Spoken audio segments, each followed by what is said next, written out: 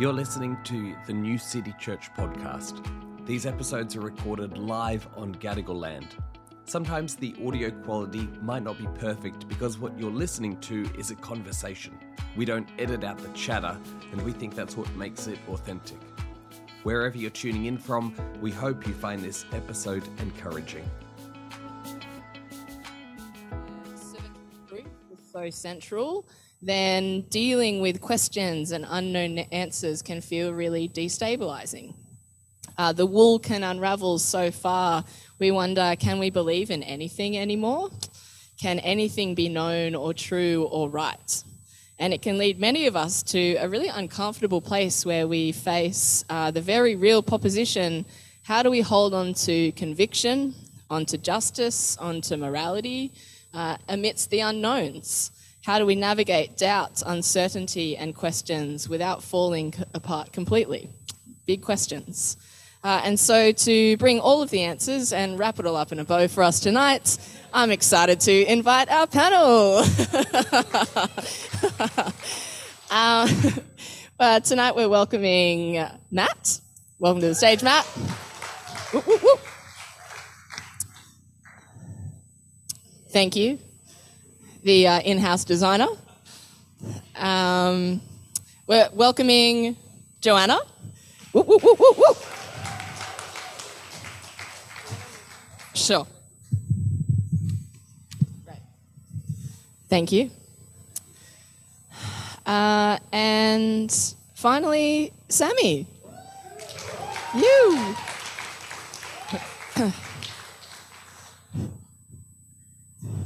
Do you want to trade? Okay.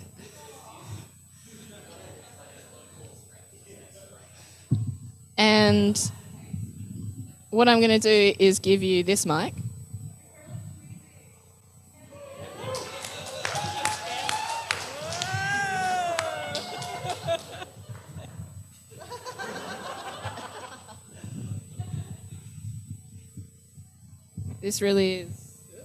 This really is re-raveled. Maybe I need to just come this way. All right. Have fun over there. Social distance, so true. To start off with, just to get us rolling, to learn a little bit about you, I'm asking you to share just one thing that brings you joy. And we had a breadth of very shallow and deep answers last week, so feel free to take that where you want to. Well, thanks. As Steph said, I'm Matt. My pronouns are he, him. And what really invigorates and excites me is just music. Music in all its forms. I love, the physical experience of the beat, the beauty of poetry and lyricism in words, and just the overall experience. It's something that brings us together as humanity, and something that, I find a lot of joy in. Love that. I thought of two things. The first was colour, the concept of colour. I love colour. I love the colour of glass where light comes through it, the colour of green leaves with the sun on it, big blocks of colour in an art gallery, which is just like colour. And then the other thing I love is getting together with friends and just hanging out and laughing. Laugh until you piss your pants. Hi, I'm Sam. I use she, her pronouns.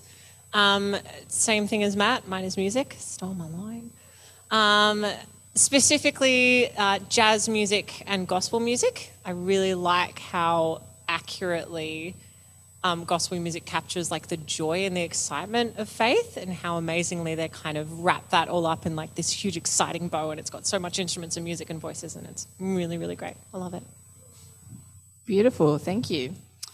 And now just getting into the real deep stuff about deconstruction. Segue. Can you tell me a little bit about your journey of deconstructing or reconstructing faith in as much of a nutshell as that can be, like whether there are like maybe a few key experiences, but just summarising that journey for us. Amazing. I'm going first. So my journey of deconstruction kind of starts probably when I was about like 10 or 11, and I started realizing that like the gender bender episodes that they always do on kids' TV shows were hitting me a little too hard, and were a little bit too important to me, and I liked them a little bit too much. But kind of as I grew up in the church, and I was in a semi-conservative church in the Blue Mountains, it was made very clear that was a shameful thing. That was not something I should be doing, that was something to hide and something to not let anyone know about. And as I kind of continued reading the Bible through that lens, it revealed a picture of God that was very cold to me, not very warm, not very loving. And it revealed a people in the church that wouldn't be super accepting of the thing that I had discovered about myself.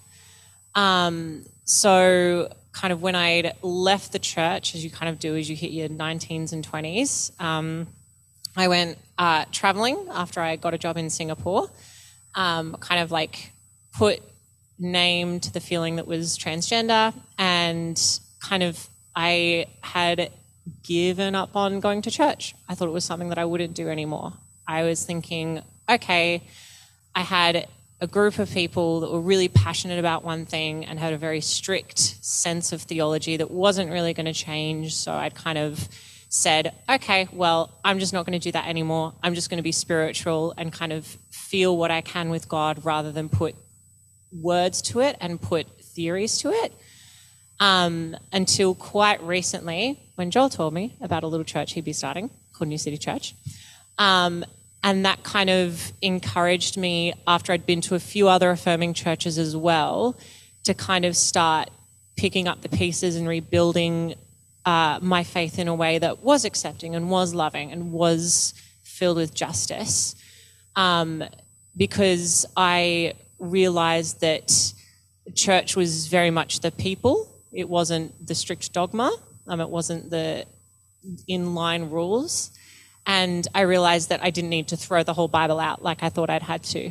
So it was, a bit very turbulent, very intense, but I've only recently started doing that. I think I've probably been on the verge of deconstructing since I was like 10, but only really pulled the trigger at like 21 and now just starting to rebuild again. Thank you. My story, so I sort of started going to church years ago, in my early 20s, and then about 2013 I decided I should go to Bible college, and that was the beginning of the end. And so my deconstruction started when I started just really thinking through the Bible. One of the first subjects we had was an Old Testament survey subject, and I got through Adam and Eve. That was okay, and then we got to the plagues and Moses, and the Egyptians. So the plagues, essentially about the other gods of the other areas and Yahweh dominating. And I'm going, the what? The what? And so the Egyptians have other gods. And so there's this worldview. We've got this worldview where there's other gods. And that messed with my head a lot because I thought there was only one God. And so then it was like, okay, well, if these people, if they have this worldview, we don't have that worldview, and so then things just started to get really messy, and I didn't know how to read the Bible and didn't know what to think at all. And then about the same time, I was working for the Anglican church that I was attending, and it was about the time of the same-sex vote, and I just saw people getting hurt and people just acting badly. And so there was my whole question about, well, the Bible doesn't make sense to me, and then we've got people who claim to have divine authority hurting people, and I'm just like, this is just a mess, and it sort of started to fall apart from there. That's me. Thanks, Jo. So my experience has been one kind of through being part of a conservative Baptist church where the values of faith, what was seen as worth anything, was just purely head knowledge. If you knew the answers, you were all set. And what I saw of that was a really restrictive and a faith that caused people to suppress things. So that was basic things such as don't raise your hand in worship. That's what those evil Pentecostals do, right? And I don't believe you're evil Pentecostals, just to be clear. But that going right through this really performative aspect. And I guess for me, I always felt like a bit of an outlier as a brown man in a very white church, and also as a somewhat effeminate man in the kind of toxic masculinity of the church as well. So noticing all those aspects of performance, which were how people displayed their faith, caused me to start unraveling a lot of that, probably as a late teenager. And the other part, I think, was I was always, the good student who read the Bible. And I was also really passionate about English studies at high school. So what I started hearing consistently was, and reading through different texts, was this notion that metaphor and symbolism is often more beautiful than the literal. So when you're reading a really good book, there are things you pick up on that you're not meant to just read that, the wall is red. The wall actually does mean something, and you're meant to feel a resonance there.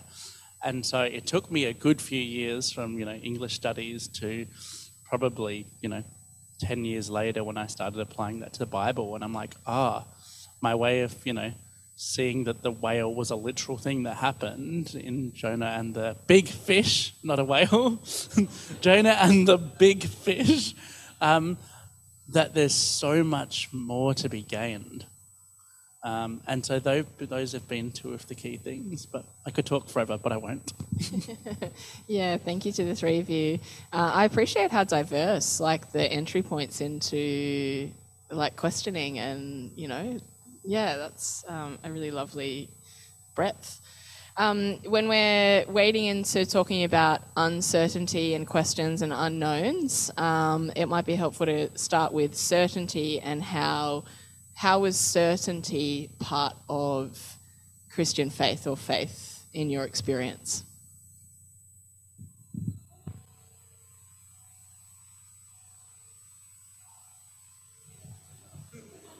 Hi, hello. Certainty mainly played a part in my faith, mostly to do with just, obviously, binaries being the strict system that it is. It kind of, it's hard to explain. When I was young, it was just always your binary two things. It was good and evil, women and men, people that were with Christ, people that were without Christ, gay and straight. It was just super strict and super set the whole entire time.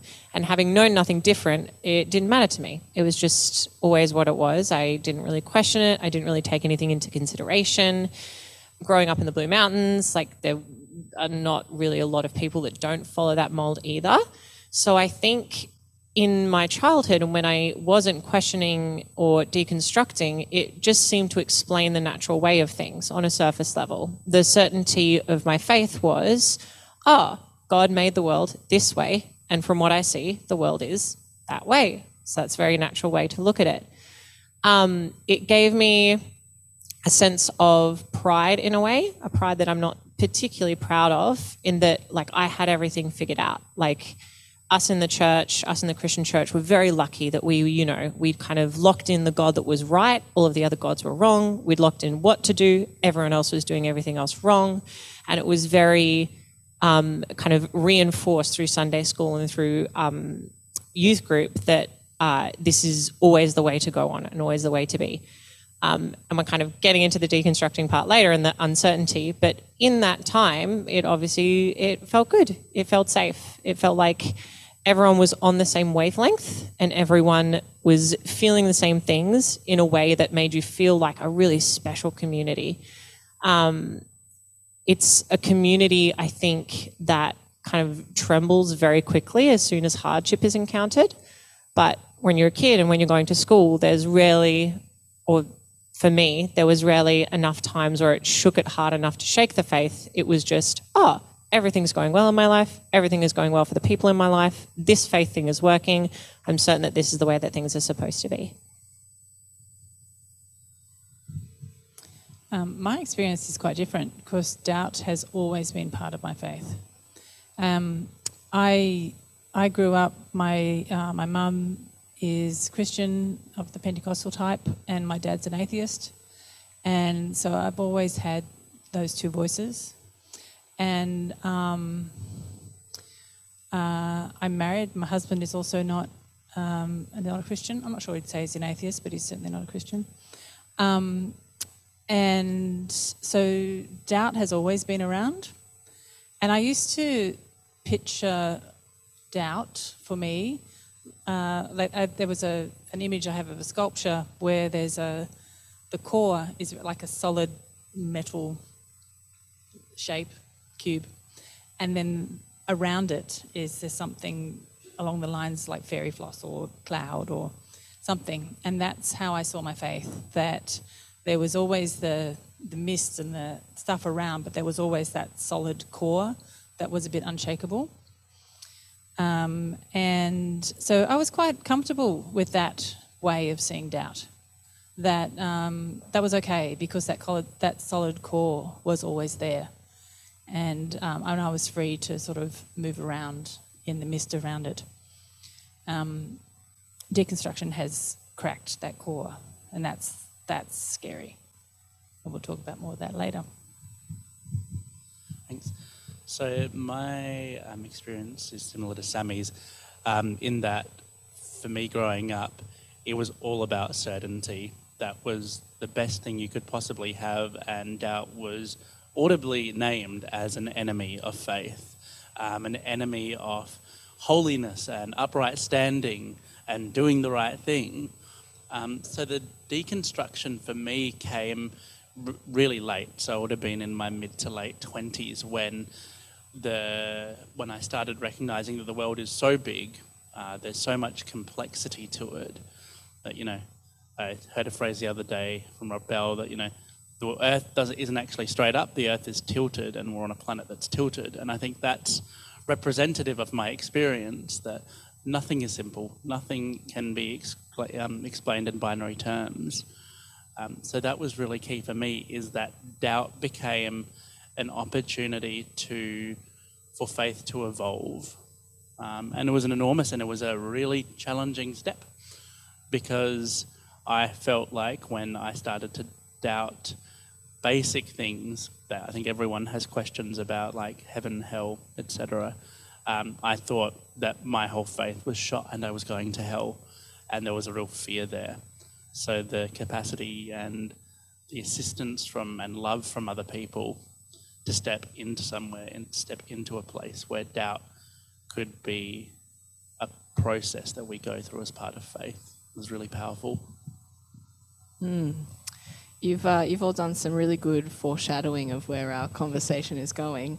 I think something that is hard about the certainty is it's so often attached to belonging as well. Like the ideas or the concepts of belief of being black and white are also then attached to whether you're in or you're out, and that also is black and white. And so I wanted to ask, what are some of the big questions that have been part of your deconstruction or reconstruction? What are some of the big questions?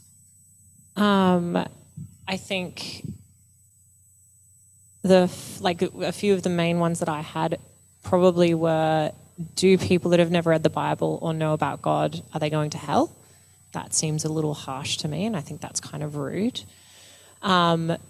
The other one was obviously, is there room in the love of God to love someone like me? Is that a possible thing to happen? Or love everyone in the queer community? And I think the last one was, is more about the way of going about life as a Christian of, is it, do I need to stick to the strict dogmas of reading the Bible every day, doing a meditation every day, preaching about God to everyone you meet, being a massive evangelizer who goes around? Or can I just lead a life that is just and good and honest, and then people will notice that and then ask what's up? Those three specific ones kind of come from very specific points in my life. Like the first one was just about a talk about how, God is two things at once. He's both loving, but he can also be quite harsh. He's both kind, but he can also be distant. And it was the comments on, people that grow up in third world countries that don't have access to a Bible, don't have access to a Bible in their language, were never taught about the Bible. And, we'd spent the whole entire talk talking about how loving God is, how he wants to save all of his children, how he wants to be with them for eternity. And then the teacher was just like, but if you don't know God, you won't go to heaven. And the question was brought up, and they're just like, it's the way of God. We don't know. It's mystery. And I think that really set in my brain a really big irritant of it doesn't seem like it's mystery. It seems like it's hypocritical, and it seems like it's a bit forward to say that, God would send people that don't know he exists to hell, even though they didn't have a chance. Second one, related to gender. I feel like we're all across that point. I feel like we know what's going on with that, but also kind of just... Gender, yeah, we're all over that. We're all over that. We got all bases covered. We've got like all 83 of them done. That kind of just stemmed from a larger realization of, God doesn't like white people more than black people. God doesn't like men more than women. God doesn't like people with short hair more than people with long hair. So God doesn't love straight people more than gay people. Like, it was just a very kind of natural evolution that came around. And the more I saw how the church treated people, I was like, this all feels like a farce anyway. It feels like this is a very human constructed thing that humans are putting on other humans and has nothing to do with how God sees things. And then the last one was just, as Thomas was saying last week, my difficulty of reading the Bible. I was feeling very guilty. I don't read the Bible nearly as much as I should. And I kind of had a lot of guilt about that for a long time. I'm still working through that one, actually. And that was kind of the catalyst of thinking, like, how can I lead a life that is just and loving? And can I do that without sticking to these strict practices that the church has set out for us? As a little tangent there, some of us were at a talk of Rob Bell on Friday night, and he mentioned that his wife, Kristen, has this phrase that is like, oh, we don't want should on us. You've got should all over you. Get the should off you. So anyways, shoulds, we don't want them on us. What would have been some of your big questions, Joanna? Okay. The first one relates back to the Exodus story. That whole awareness that I am born in this time, in this place, in this body, in this gender, informs how I see the world, and it informs how we all see the world. And so then it informs how we see God. And so really thinking through that different people in different places, times, different experiences see God, understand God in a different way, really is destabilizing for me, because why should I trust the way I understand God any more than how God has been understood over thousands of years, or even just in different places now, or even in this room? And so the big question is how do I understand God? Which is, not a small question. And then the second one, which is also not a small question, I think is,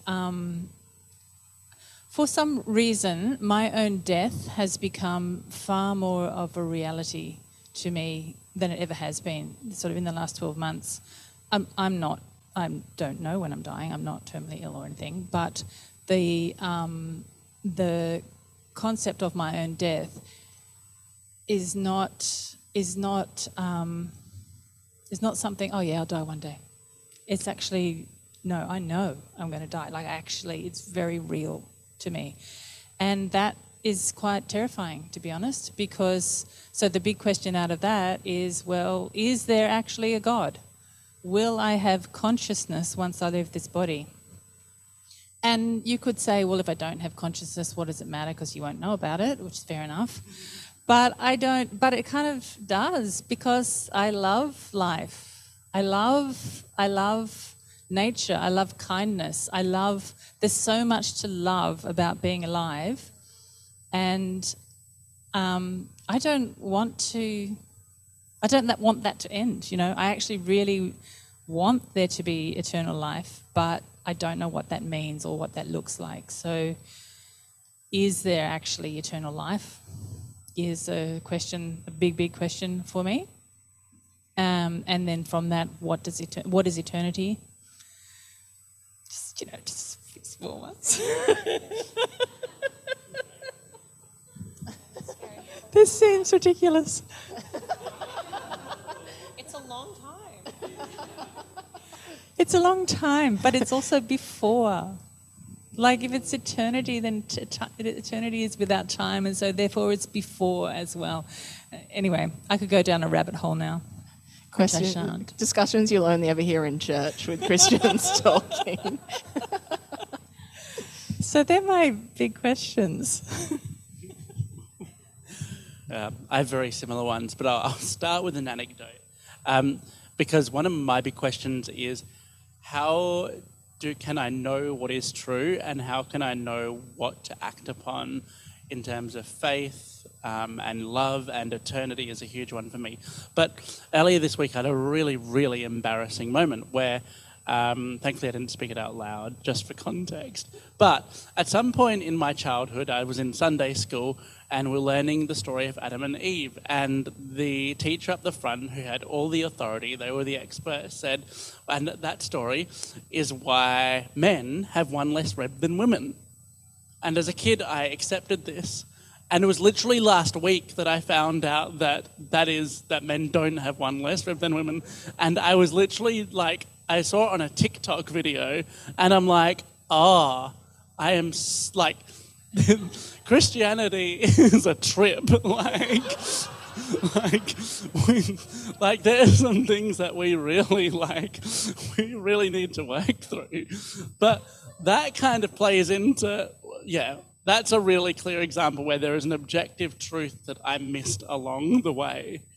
But that ties into the same questions as have been raised. What do we do with human suffering? And there are great theologies around that which can help us process and understand, but there's also still the fundamental question, and the questions of injustice and how that works with God's love and with eternity. So mine are exactly the same, and this is not a sermon about how to resolve this.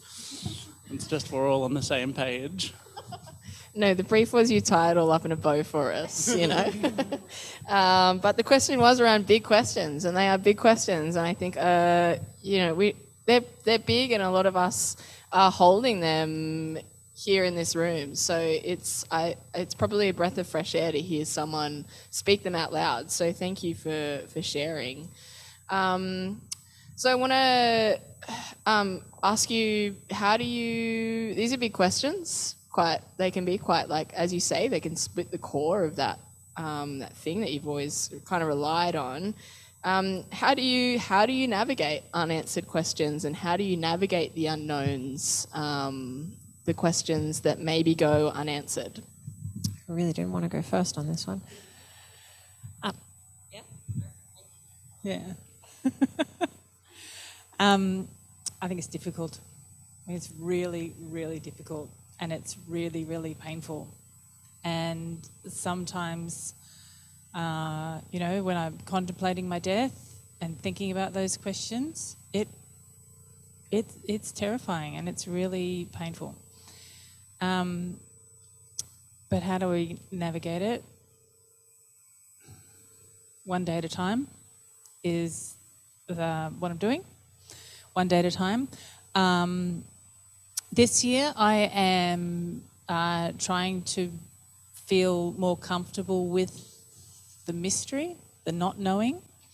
I think so. The tradition that I've come out of is the Anglican evangelical tradition, where certainty and knowledge and knowing is really important, and you have to know, and your faith has to be so known. And no, I don't. And so being comfortable with the unknown is one way that I'm navigating it. Another way is showing up here, being in community. That's really important to me. Another community I have every week for the last couple of years on a Wednesday night, I've met with 2 friends who are also going through a similar thing in our own ways, not quite the same. The spiritual formation group, we help each other be accountable, and we're real. Like when you are struggling, you can say it. I'd have to look at my notes. I know. Okay. One thing that I found just this week. Oh, thank you. Thanks. I know they're really a bit scary. Just this week there was a podcast. I don't know if you listened to it. Spiritual Misfits. Has anyone listened to that one? Yeah. Did you hear last week there was? I think the topic was the new church. Did you hear that one? And but it was talking. It was talking about a book by Brian McLaren, I think, called Faith After Doubt. And in that book, I think that Brian McLaren takes us through 4 different stages of faith. And I know there's a lot of different frameworks for the stages of faith, but I found this one quite helpful this week anyway. And I think the phases are simplicity, complexity, perplexity, and harmony. And I think in the deconstruction, we're in this perplexity mode. So things start out pretty simple, then things get a bit less black and white, and then in perplexity, things can really get a bit messy, and then harmony, you sort of make peace with where you are and what you've been through and what you think. And I actually found that helpful and hopeful, because actually in a number of models of faith growth, faith journey, there is a stage after perplexity. There is a harmony stage in different models called different things. And so I take hope and from being able to move into a harmony space again. So just keep going. Yeah. All right, I'm ready. It's just because my own thoughts on this are very tangled and a bit embarrassing. I deal with uncertainty in 2 different ways. The first way is to reiterate to myself over and over again, none of us know what the objective truth is. None of us do. I feel like even from super conservative circles to sacred, secular, I feel like, as Joe was saying, we all have different ideas of what God is, what they do, who they are. And I think I find comfort in the fact that we're all trying our hardest to live lives that honour them and live lives that are good to them. I think I just take comfort in it because I just see the diversity of it. Like, I see that everyone is trying. Everyone might be worshipping different gods in different cultures. Everyone might be doing it in their own different way. But that in itself seems like something that's very God-based to me. A beautiful tapestry of a bunch of different people trying to do the same thing. And I think from that, and looking at the breadth of people who call themselves spiritual or worship some kind of deity, there's patterns that kind of emerge that kind of help guide how I think about faith and how I think about living good lives. Things like empathy, compassion, love, patience, like those things kind of tend to be really core to what even our society in general feels like is a good way to live your life. So in kind of balking at these massive theological questions that I don't know what to do with, I just need to focus myself and say, hey, everyone's trying, let's just try to stick to these things. Let's just try to make these things true in my everyday life. And that kind of leads into the second thing, is that I only try to think about and do things that I can control. I don't need to keep myself up at night agonizing over people that are suffering or people that are lost, people that aren't with God. I try to make little steps in my life. I try to make my presence that I'm a Christian known to everyone in my life. I just try and make little steps that I know I can manage every single day to try and enact change in the world. And that comes in many different forms depending on the questions I have or depending the things that I'm tackling. I think, just getting out of bed in the morning is just a good way to do it. Like those two things are really important to me. Thanks. And those were both beautiful answers. I think for me, I grew up in a church tradition which was really focused on our depravity, consistently saying that we are inherently bad, we are inherently evil and depraved, and we cannot trust ourselves, we cannot trust our thoughts. So the process of deconstruction for me was largely breaking that down and coming to a place where I can hold to what I know to be true.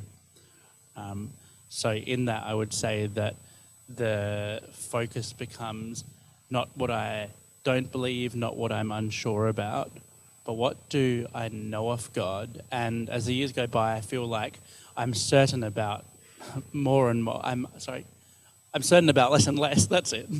But what I do know is the love of God, and that there is a God undergirding everything and holding all things together and perpetually creating in love and perpetually creating beauty and meaning and hopefulness, creating flourishing things.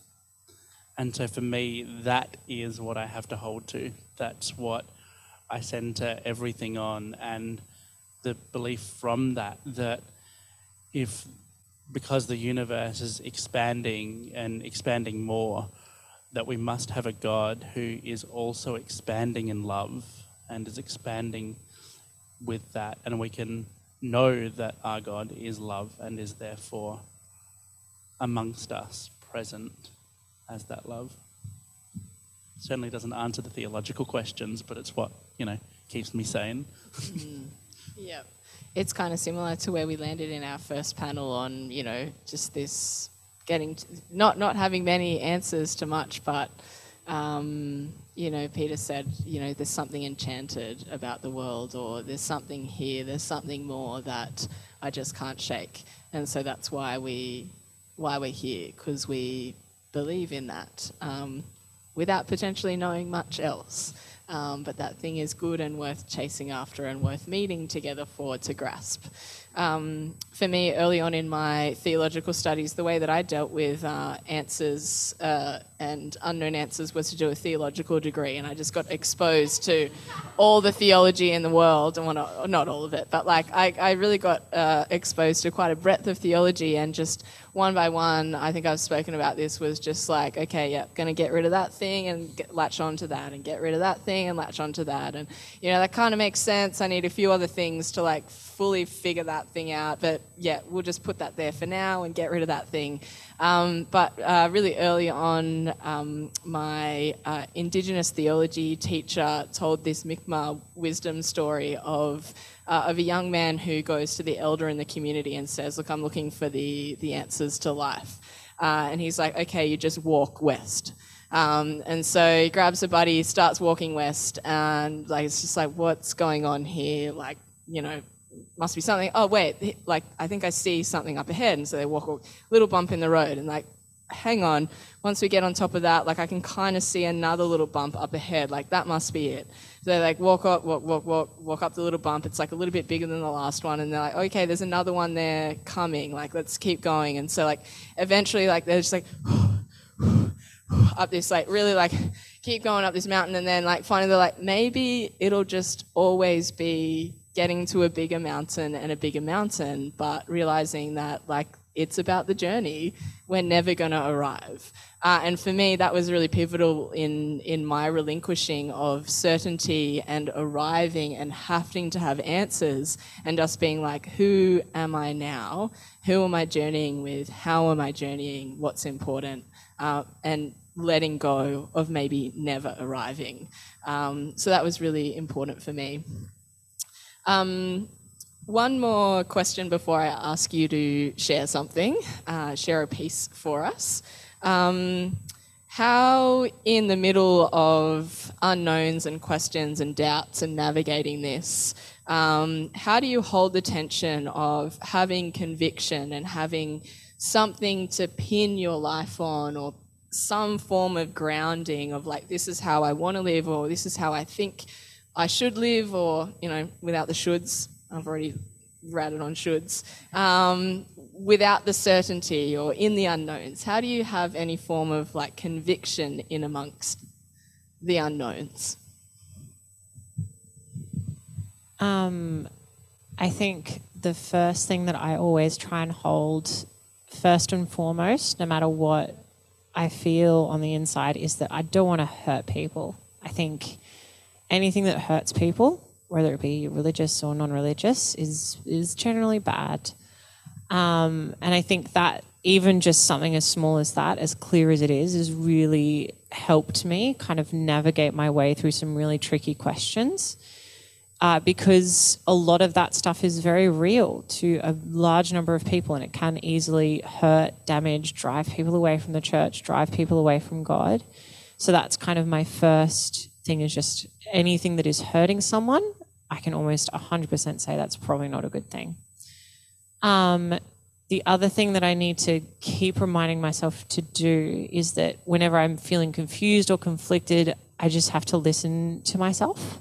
Like, I have to listen to what my body is saying. I have to listen to what my emotions are saying, listen to the people around me, because as we learnt last week, that is a really strong compass to kind of guide you where you need to be going. I think it's really important to reclaim that. And for me particularly, I found a lot of strength in ignoring what people were telling me and following my gut instead and doing what I knew was right. Because I feel like at a base level, we all have that. We all have something guiding us saying, I know what I'm doing is right, or I know what I'm doing is wrong, and we have the ability to change that.